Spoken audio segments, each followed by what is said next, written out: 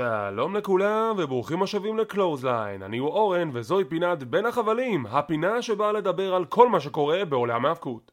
לצופינו ומאזיננו האדוקים, בוודאי שמתם לב שלא יצא לי להעלות את פינת מדליקים את הדינמיט במתכונת הרגילה של השבוע, אבל זה לא אומר שלא אדבר על מה שקרה שם, ולכן הפינה הפעם היא כזאת. אני הולך להתחיל עם חדשות וידיעות, נעבור לסיקור AEW DYNAMITE, נמשיך עם AEW RAMPAGE ונסיים עם סיקור מלא של FRIDAY NIGHT SMACKDOwn. אז בואו נתחיל ישר עם החדשות, ובואו נתחיל עם הידיעה שדי הרעידה את עולם ההאבקות כשקווין אורנס חתם מחדש ב-WWE. לפני מספר ימים, אתרי החדשות דיווחו שקווין אורנס חתם מחדש ב-WWE, וקווין אורנס שלקח חלק בפודקאסט לפני יום-יומיים, אישר את הידיעה הזאת, אישר את העובדה שהוא חתם מחדש ב-WWE, והסיבות לכך הן פשוטות. הוא אמר, אני רציתי לעשות את ההחלטה הכי נכונה בשבילי ובשביל המשפחה שלי. אחרי כל כך הרבה זמן שאני ב-WWE, אני מרגיש שאני פשוט שייך, אני מרגיש סוג של שייכות ל-WWE, הם היו מאוד נאמנים אליי ונחמדים אליי, הביאו להצעה מאוד נדיבה, ואם תשימו לב לקריירה שלי, WWE זה הארגון שבו הייתי בו הכי הרבה זמן, ולכן יש לי סוג של הרגשת שייכות לארגון, ואני שמח שהצלחנו להגיע להסכמה, וכן, אני פה למספר שנים הקרובות. לפי אתרי החדשות, החוזה החדש הוא ל3 שנים, ככה שהוא צפוי להסתיים בסוף ינואר 2025, שבכל שנה הוא אמור להרוויח סכום משוער של בין 2 ל3 מיליון דולר. אי אפשר להאשים אותו שהוא חתם מחדש, בשביל סכום כסף כזה גם אני הייתי חותם. מה שכן, אחד מהסעיפים שהוא רצה להכניס לחוזה ולא הוכנס, הוא סעיף שאסור לחתוך אותו. כלומר, אם עכשיו WWE יעשו קיצוצים שוב ברוסטר שלהם, אז הם תאורטית יכולים לשחרר את קווין אורנס מהחוזה, ואין שום דבר שהוא יכול לעשות לגבי זה. אם הוא היה מאפשר להם להכניס את הסעיף של האי חתך, אז הוא יכול למנוע את הפיטורים שלו, ועל החוזה מובטח ל3 שנים. אז למרות שהוא חתם חוזה ל3 שנים, זה לא חוזה מובטח, אי אפשר לדעת מה העתיד טומן בחובו, ונצטרך לחכות ולראות אם קווין אורנס אכן יישאר ב-WWE עד סוף 2025. ובמתאבק שאישר שהוא חתם על חוזה חדש, למתאבק שאולי חתם על חוזה חדש. סמי זיין גם כן נמצא באותה דילמה של האם להישאר או האם לעזוב, ואם נאמין לפי אתרי החדשות, סמי זיין אכן חתם על חוזה חדש ב-WWE, למרות שחשוב להדגיש, זה שמועות בלבד, אין שום מקור שמאשר זאת, אבל לפי אתרי החדשות והרמיזות מאחורי הקלעים, סמי זיין גם כן חתם על חוזה חדש, זה ידיעה שאולי תאושר בשבוע הקרוב, ואם כן, הוא גם כן צפוי להישאר למספר שנים נוספות ב-WWE. לאחר הקרב הגדול שאירע ב-AEW DYNAMITE, האם בריאן דניאלסון עדיין הטוען מספר 1 לכתר? ובכן, לפי בעלי הארגון AEW טוני קאן שלקח חלק בפודקאסט של Busted Open Radio, הוא אומר חד וחלק, בריאן דניאלסון הוא עדיין הטוען מספר 1 לכתר, ואכן יהיה קרב חוזר בינו לבין אדם פייג'. למרות שהקרב החוזר עדיין לא הוכרז, ספקולציות אומרות שהוא יהיה ויתקיים ב8 בינואר בספיישל הטלוויזיוני של AEW Battle of the Belts. וכמו תמיד, במידה וזה יהיה רשמי, אנחנו נהיה כאן לדווח על זה. דייבי ריצ'רדס מגיע לבולה. דייבי ריצ'רדס הוא המתאבק האחרון שהתווסף לטורניר המכובד של ארגון Pro Wrestling Guerrilla, The Battle of Los Angeles. בנוסף לדייבי ריצ'רדס ייקחו בו חלק גם המתאבקים הבאים, לי מוריארטי, אלוף הנוכחי של PWG בנדיטו, דניאל גרסיה, ג'ייק קארטוויל, בלק טורוס, ליאו ראש, קווין בלקווד, ג'ונה רוק ואלכס שלי. בטורניר ייקחו עוד הרבה מתאבקים שעוד לא הוכרזו, וברגע שתאריך קיום הטורניר יתפרסם, אנחנו נהיה כאן לדווח על זה.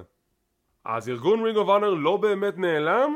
לפי פודקאסט שבו לקח חלק נשיא הארגון ג'ו קוף, הוא אומר חד וחלק, אנחנו לא סגרנו את הארגון, אמרנו שאנחנו יוצאים לפגרה, ואכן אנחנו נצא לפגרה ונחזור בסביבות אביב 2022. ולפי הדיווחים, ROH הכריזו שהם אפילו יקיימו מופע ההאבקות במהלך סופה של רסלמניה בטקסס. אבל כמו שדיווחנו, הארגון לא יהיה באותה מתכונת, כנראה יהיה במתכונת של כמו ארגון עצמאי לכל דבר, כשהמתאבקים שלו לא תחת חוזים מחייבים, אבל שוב נחכה ונראה מתי ש-ROH יחזירו, מה באמת נקבל מול העיניים. ארגון AEW הכריז רשמית על טורניר אוון הארט שהתקיים במהלך חודש מאי, שגמר הטורניר יתקיים באירוע של Double or Nothing, יהיה טורניר לגברים וטורניר לנשים, ואין ספק שזהו שיתוף פעולה אדיר ומאוד מאוד מכבד לזכרו של אוון הארט, ואני כבר מחכה לראות מי ייקח בו חלק. אנחנו עדיין לא יודעים מעבר לפרטים שכעת פרסמתי, אבל פרטים נוספים אמורים להתפרסם ביום רביעי הקרוב בפרק של דינמיט. החתמה נוספת ל-WWE כשהמתאבקת טאשה פרייס חתמה רשמית ב-WWE. זו מתאבקת שיותר מוכרת בקרב ארגוני הנשים כמו שימר ושיין, גם לקחה חלק בכמה קרבות ב-AEW, וכעת היא חתמה רשמית ב-WWE, וגם תופיע תחת השם החדש פאלן הנלי. איזה שמות, שיהיו בריאים. אז כן, ברכות לטשה פרייס, ושיהיה לה בהצלחה ב-WWE. אז אלו היו החדשות להפעם, בואו נבוא ישר לסיקור של AEW DYNAMITE. הפרק של דיינמייט השבועי לא הכיל בו יותר מדי תוכן, אבל היו בו מספר קרבות נחמדים וקרב אחד שכולם מדברים עליו. התוכנית התחילה עם קרב על אליפות AEW כשאדם פייג' נלחם נגד בריאן דניאלסון. לכולנו היו השערות לגבי איך הקרב הזה הולך להסתיים. האם אדם פייג' יצליח לשמור על התואר בהגנה הראשונה שלו? האם בריאן דניאלסון יסיים את קדנציית האליפות של אדם פייג' בפרק זמן כל כך קצר? אבל בכנות, אני לא חושב שאף אחד מאיתנו ציפה שהקרב הזה יהיה 60 דקות שבסיומם קיבלנו טקו. יש כבר דיבורים שזה אפילו יכול להיקרא קרב השנה.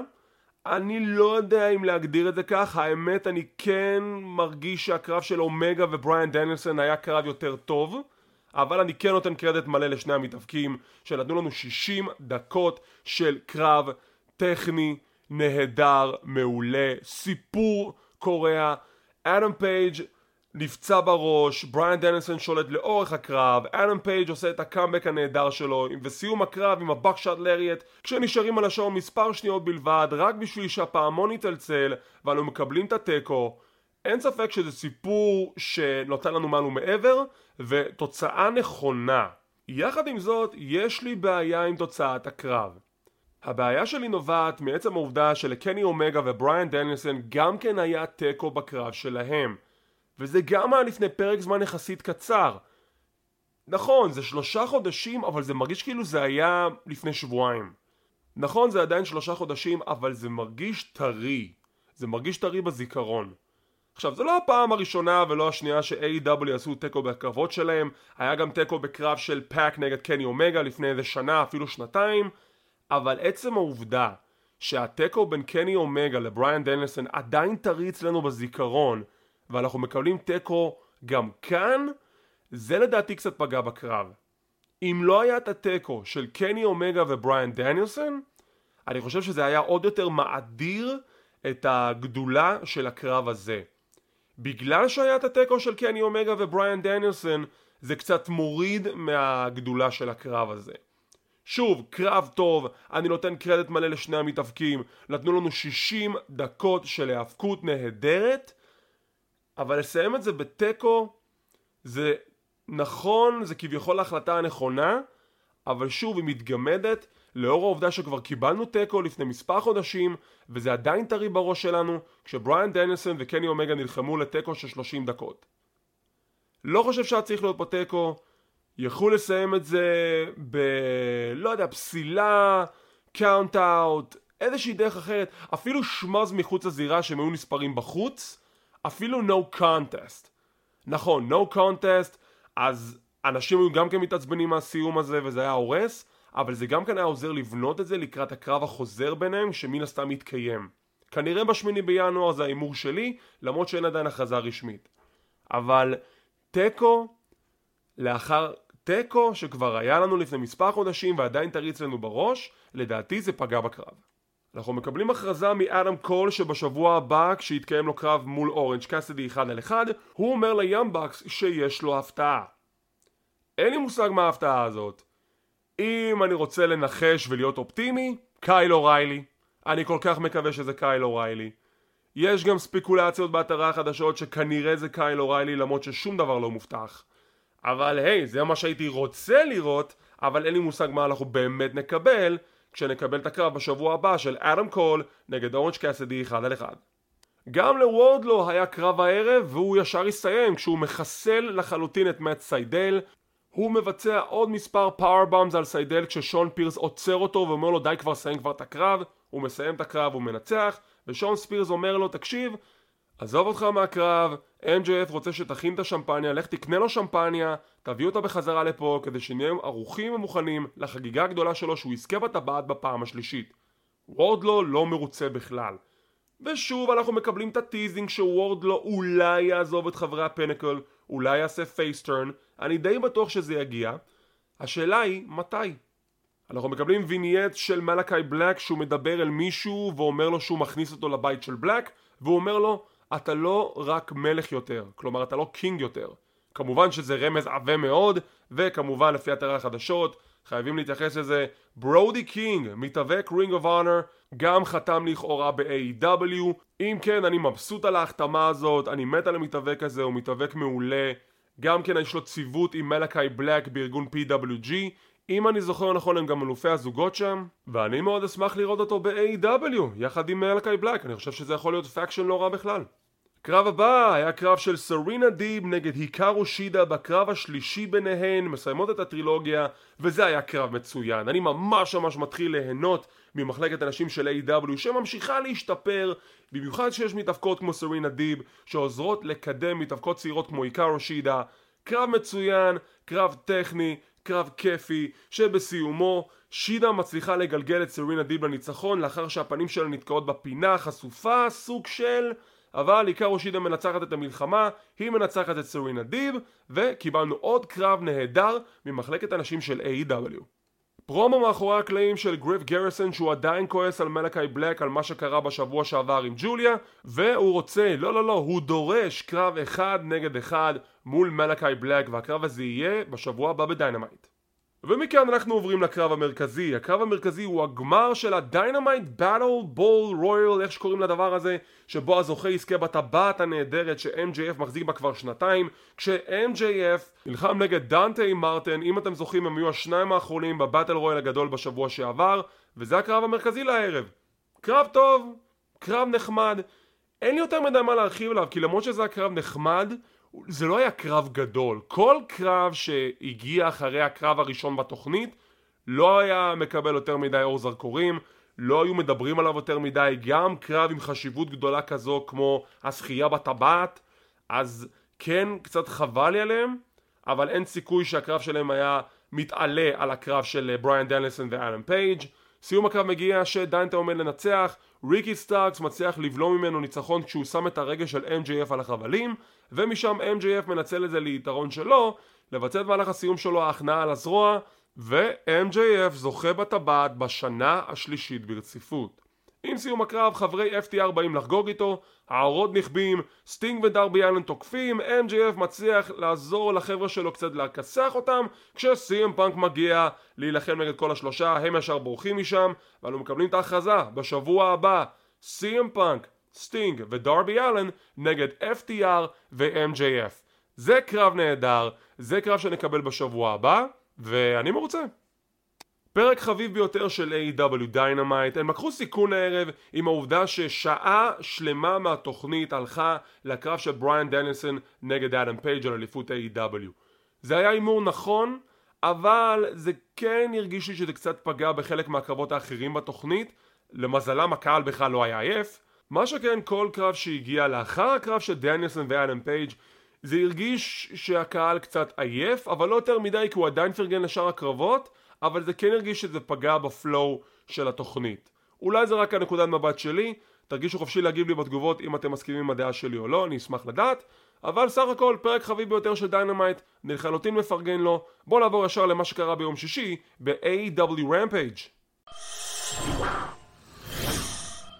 אני כבר אמרתי את הביקורת שלי על RAMPAGE מספר פעמים, וזה שזה מרגיש לי שהתוכנית לא גדולה מספיק. ולצערי, הפרק של הערב הרגיש לי בדיוק כך, תוכנית לא גדולה מספיק. היו בקרבות נחמדים ביותר, אנחנו נדבר על כולם, אבל הווייב הכללי של התוכנית שזו תוכנית משנית. היא לא גדולה והיא לא חשובה מספיק כמו דיינמייט, ואני חושב שזו מנטליות שצריכה להשתנות. הם צריכים לגרום ל-AEW RAMPAGE להיראות ולהרגיש כמו תוכנית גדולה. ואם אנחנו לא נקבל את זה, אני לא יודע מה יהיה העתיד של RAMPAGE בהמשך הדרך. במיוחד עכשיו עם שינוי לוח הזמנים, המעבר של דיינמייט לרשת TBS, אז אני כן מקווה שהשיקול יהיה יותר להשקיע מאמץ וחשיבה ב-AEW RAMPAGE. התוכנית התחילה עם קרב 8-man tag בין חברי הסופר קליק, אדם קול, בובי פיש והיאמבקס. נכון, בובי פיש לא חלק מהסופר קליק, אבל נגיד לצורך הקרב הזה שהוא כן. נגד The Best Friends, טרנט ברדה שעושה את שובו לזירה לאחר הפציעה הענקית שהייתה לו, צ'אק טיילור, רוקי רומרו ואורנג' קאסידי.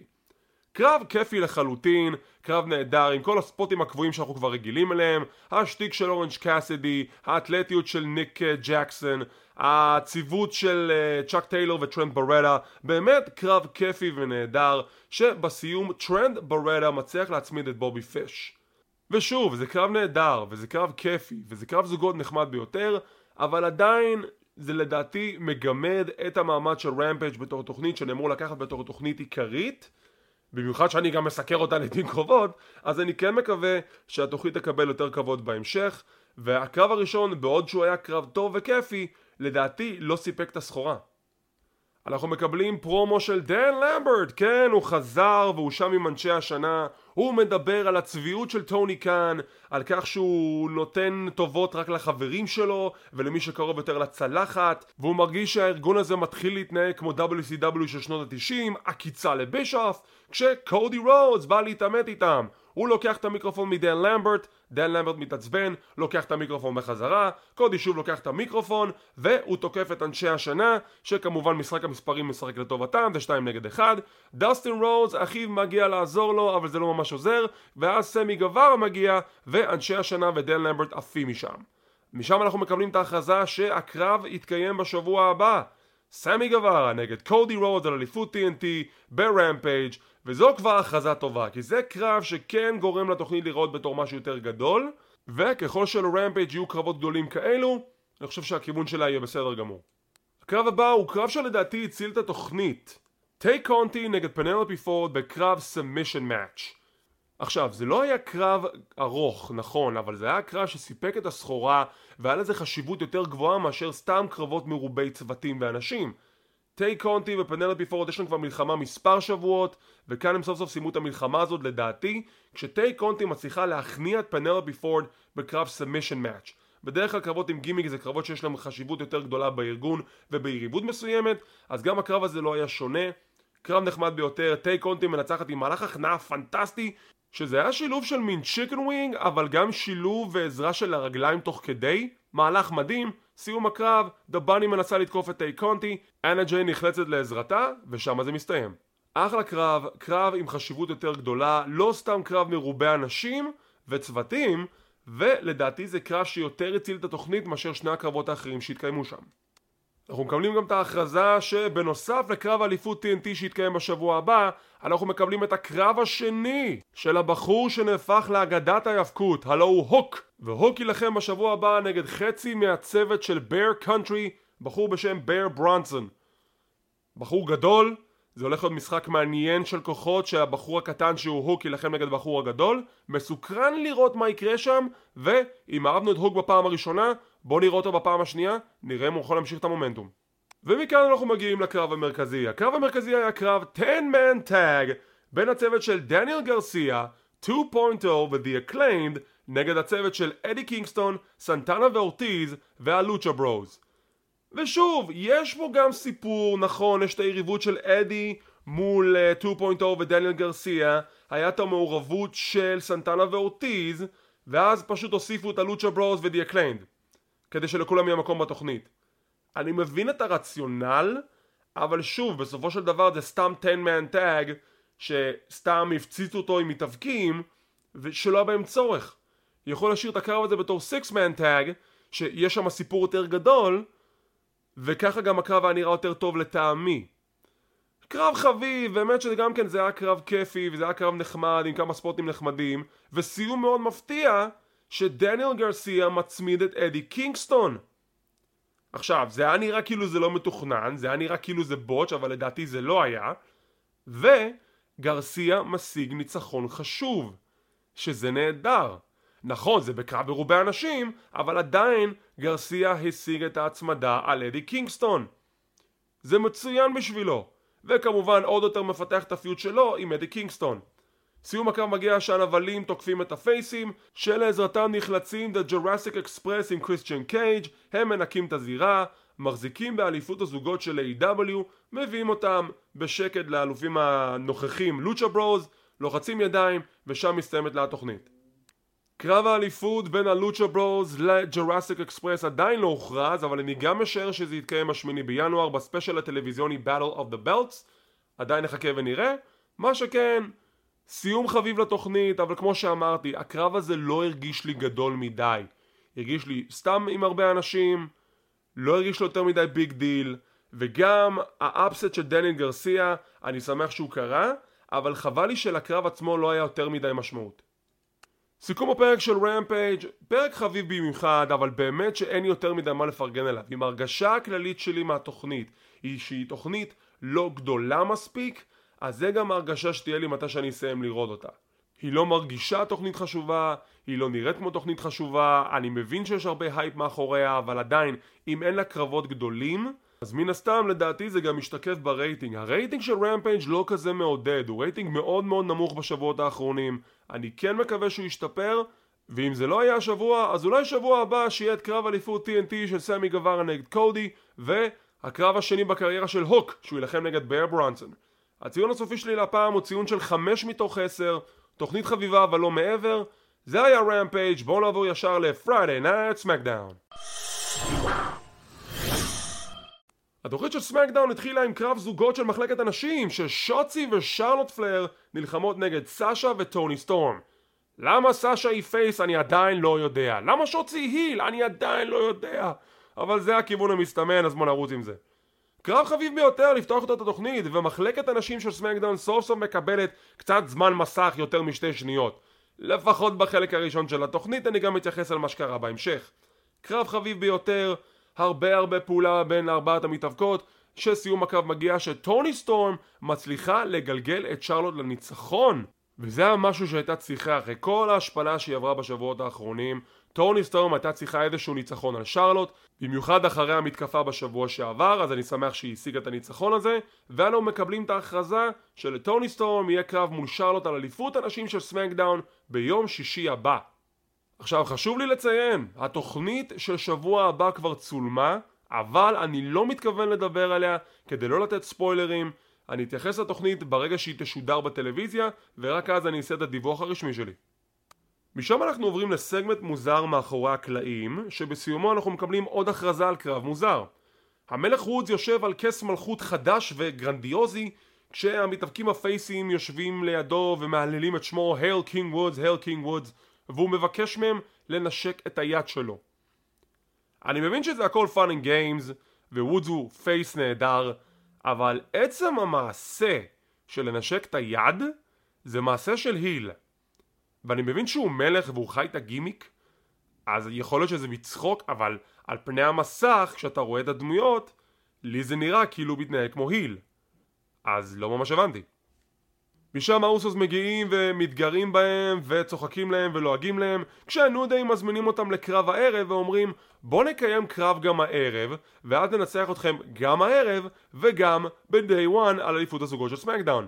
האוסוס מסכימים ואומרים שהם אלו שינצחו גם הערב וגם ב-Day 1. בהמשך הערב שהקרב מתקיים יש פשלה של מייקל קול שחשב שגם הקרב הערב זה על אליפות הזוגות, אבל אז הוא אמר ההפקה אתה צריכה להגיד לי שאני טעיתי וזה בעצם קרב זוגות רגיל. לא מספיק, אנחנו במגמה של קרבות חוזרים בלתי ניתנת לעצירה ב-WWE. עכשיו אתם נותנים לנו קרב זוגות בלי שום ערך מאחוריו, שבוע וחצי לפני הפייפריוויו, שבועיים נגיד. למה? מה היה הטעם בקרב הזה?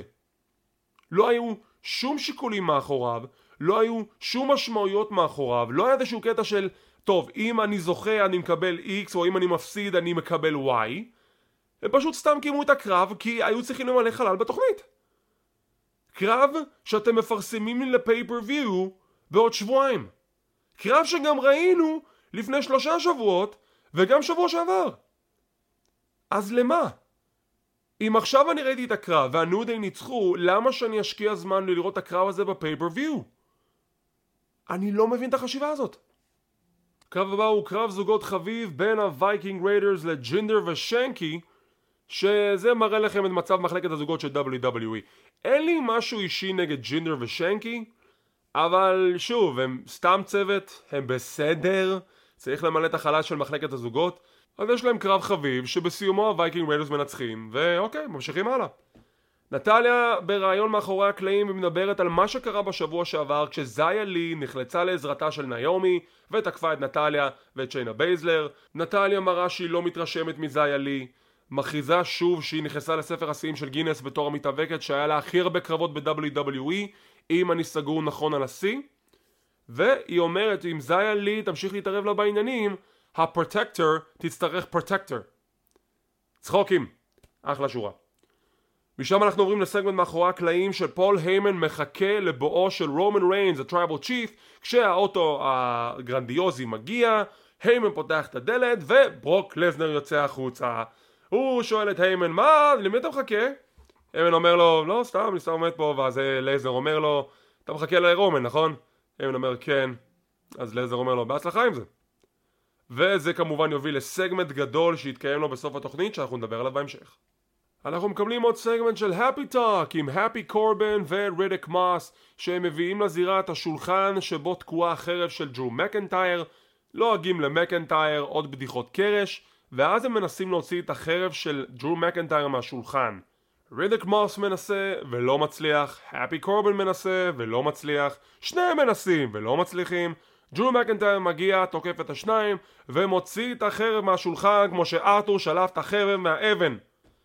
כי זה המחזה שרצינו לראות, ג'רו מקנטייר שולף חרב משולחן כאילו המלך ארתור.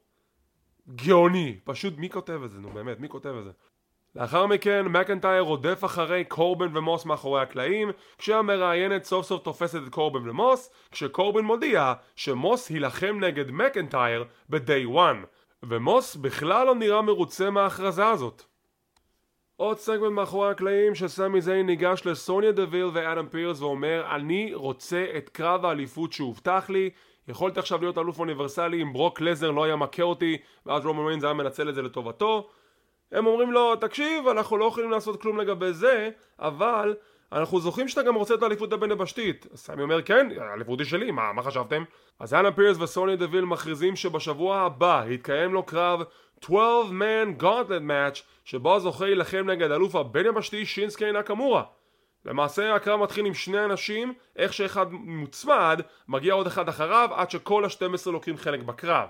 וכן, זה הקרב שיתקיים לו בשבוע הבא. בנוסף לסמי זיין שיקח חלק בקרב גם יהיו בו ריקושי, סזארו, סמי זיין, מנסור, דרו גולק, The Viking Raiders, ג'ינדר ושנקי ולוס לופריוס. כי אם כבר יש מחלקת זוגות, למה לא לנצל אותה לקרב על אליפות יחידים? גאוני! הקרב הבא הוא קרב בין סזארו לרידג' הולנד, הוא חזר, מי המאמין? בלי להסביר לי איפה הוא היה בכלל. לפני תחילת הקרב, סזארו מוסך על ידי שיימוס, ורידג' הולנד מנצל את זה לטובתו שהוא מכה את סזארו בצלעות עם המקל שלו. סזארו כמובן מוכר את הפציעה, הקרב הוא יחסית קצר, ורידג' מנצח לאחר עוד הסחת דעת של שיימוס על סזארו. אז מצד אחד, סזארו עוד פעם מפסיד, מצד שני, כל כך הגנו על סזארו בקרב הזה, שאפשר לחשוב שהוא אלוף העולם בו. גם התקיפה בתחילת הקרב לפני שהקרב רשמית התחיל, גם העובדה שהוא נכנס לקרב עם צלעות חבושות, וגם שיימוס הסיח את הדעת שלו בשביל שרידג' ינצח. כל כך הרבה הגנה על סזארו, כאילו עכשיו בדרך לזכות באיזושהי אליפות עולם, ולא רצו לגרום לו להיראות חלש. מצד אחד אהבתי, מצד שני, נאיומי יוצאת אל הזירה והיא אומרת שיש לה בקשה אחת לחג המולד, בקשה צנועה ביותר. קרב עם סוניה דוויל, זה כל מה שהיא רוצה. סוניה יוצא להתעמת איתה, היא אומרת לה, תקשיבי, את לא מבינה, כל פעם שאני אומרת לך את זה, את פשוט לא מפנימה את זה. כשאני בחליפת עבודה, אני הבוסית שלך, אני לא מתאבקת. אבל אם בא לך קרב, בואי קרי קרב מול שיינה בייזלר. בייזלר מופיעה, תוקפת את נאיומי, קרב של 2 דקות, נאיומי מגלגלת את שיינה בייזלר לניצחון. כמו שאמרתי לכם, מחלקת הנשים קיבלה כבוד הערב רק בחלק הראשון, ובחלק השני זה מה שהיא מקבלת. 2 דקות של כלום, נאיומי מגלגלת את שיינה בייזלר לניצחון, פייס אוף מול סוניה דוויל, עוד לא מוכרז להם קרב ב-day 1, אני מאמין שגם הקרב הזה יגיע, וחבל לי על שיינה בייזלר, שאמורה להיות אחת מגולות הכותרת של מחלקת הנשים של סמקדאון, מישהי שצריכה גם להיות אלופת הנשים של סמקדאון, והיא מפסידה ב2 דקות ברולאפ. אוי ויי. מכאן אנחנו מגיעים לקרב המרכזי, האוסוס נגד הניו דיי, וכמו תמיד כשאנחנו מקבלים קרב של האוסוס נגד הניו דיי, אנחנו יודעים שזה יהיה קרב טוב, אבל הקרב הזה היה חסר משמעות. ניו דיי מנצחים בקרב מצוין בין שתי הזוגות, ומה יצא לנו מזה? כלום. יש להם קרב אליפות בעוד שבועיים. אז מה היה הטעם בלקיים את הקרב הזה כשאין שום דבר שעומד מאחוריו? פשוט מדהים אותי. ומכאן אנחנו עוברים לסגמנט המסכם של התוכנית, ה-saving grace של כל הפרק הזה. רומן ריינס מגיע לזירה. רומן ריינס יוצא לזירה עם פול היימן, האוסוס כבר שם. הוא כועס עליהם שהם הפסידו, אבל זה בסדר, כי הם משפחה, הם דם, הוא יכול לסלוח להם. אבל הוא לא יכול לסלוח למישהו שהוא לא דם, במבט על פול היימן. היימן כמובן שחקן אוסקר שהוא מוכר את זה כאילו עכשיו האשימו אותו ברצח. רומן ריינס שואל את היימן, אנחנו כבר מספר שבועות וחודשים סובבים את הסוגיה הזאת. האם אתה special counsel לטרייבל צ'יף, או האם אתה advocate? באיזה צד אתה? האם אתה ידעת שלזנר יהיה בסאמרסלאם? האם אתה ידעת שלזנר יהיה שבוע שעבר? למה עזרת ללזנר שבוע שעבר? למה אתה מגן על לזנר מפניי? היימן מתחבט, לא יודע מה להגיד, מבקש את המיקרופון מרומן שכמובן לא נותן אותו, בסוף לוקח את המיקרופון מהכרוז, ובמבט דואג, כשהוא חושש לחייו, הוא אומר לרומן את האמת. My tribal chief, זה לא שאני מגן על לזנר מפניך, אני מגן עליך מברוק לזנר. הקהל בתדמה. סגמנט אדיר, סצנה אדירה של פול היימן ורומן, שממש קידמה את הסיפור הזה לאן שרצינו. רומן ריינס מחבק אותו, הוא אומר לו, אני אוהב אותך, תודה רבה על כל מה שנתת למשפחה שלי, אתה מפוטר. וסופרמן פאנץ' לפנים, הם תוקפים את היימן, מביאים כיסאות לזירה במטרה לעשות לו קונצ'רטו, כשברוק לזנר מגיע, מכסח את האוסוס, רומן ריינס תוקף אותו עם כיסא אבל זה לא ממש עוזר, היימן עדיין שוכב על הרצפה, לזנר מבצע את ה-F5 פעמיים, וכך מסתיים לו הפרק. סגמנט נהדר. כולנו תהינו מתי פול היימן נלחץ על הטריגר. לא חשבתי שזה יקרה בכיוון הזה, אבל אני יצאתי מאוד מאוד מרוצה מהסגמנט הזה. פול היימן מפוטר על ידי רומן ריינס, פול היימן עובר לצד של ברוק לזנר. האם זה סוורב? האם אנחנו נקבל פה איזשהו מהפך ב-day one, שזה הכל היה מתוכנן? אני לא יודע, אבל בינתיים זה מתקדם בצורה מאוד מאוד טובה. אני כן מחכה לראות מה יקרה בין רומן ריינס, היימן ולזנר בשבוע הבא, וכמובן מי יזכה באליפות האוניברסלית ב-day one. סיכום הפרק. למרות קרב פותח נחמד והסגמנט הסוגר, תוכנית חלשה לחלוטין של סמקדאון, באמת. הקרב של רידג' וסזארו סתם, וזה עוד קרב חוזר, שלא מבין למה כל כך הגנו על סזארו, אם גם ככה הוא ברצף הפסדים. הקרב של האוסוס והניו דיי, עד כמה שהוא היה טוב, היה חסר חשיבות. כל הבילדאפ לפיוד בין דרו מקנטייר לקורבן ומוס צולע. כאילו אני מבין שאין להם ממי לשים את מקנטייר ביריבות כרגע, אז אם זה קורבן אז נניח שזה הוא, סבבה, ניתן לו את זה. קרב זוגות חסר תכלית של הווייקן ריינרס נגד ג'ינדר ושנקי, ובאמת זה מרגיש לי שהם יכולים לעשות הרבה יותר, והם פשוט לא עושים את זה. וגם פה אני נותן לתוכנית ציון של 5 מתוך 10. תוכנית חביבה, זה ציון בחסד, הם יכולים לעשות הרבה יותר מזה, אבל לפחות אנחנו כן קיבלנו סגמנט מסכם מצוין, שממש ממש מכין אותנו גם לשבוע הבא וגם ל-day one, בין פול היימן, רומן ריינס וברוק לזנר. וזה הסיקור להפעם, וכעת אני מפנה את השאלה אליכם, האם אתם מסכימים איתי או לא מסכימים איתי? אשמח לקרוא תגובות ודעות כאן ביוטיוב, וגם בדף קהילת ההפקות של ישראל בפייסבוק. כמו כן, אם אתם רוצים להישאר מעודכנים ולראות מתי אנחנו מעלים את הפינות האלו, תחצו על הלייק, תירשמו לערוץ, תחצו על הפעמון לקבל עדכונים. זה חינם, זה לא עולה כסף. כמו כן, אנחנו זמינים בפודקאסט קלוזליין, אנחנו זמינים בפודבין, ספוטיפיי, גוגל פודקאסט, אודיו אודיבל ועוד רבים טובים. אז תודה רבה שצפיתם, שמחים שהאזנתם, מקווים שנהנתם, ונתראה בפעם הבאה.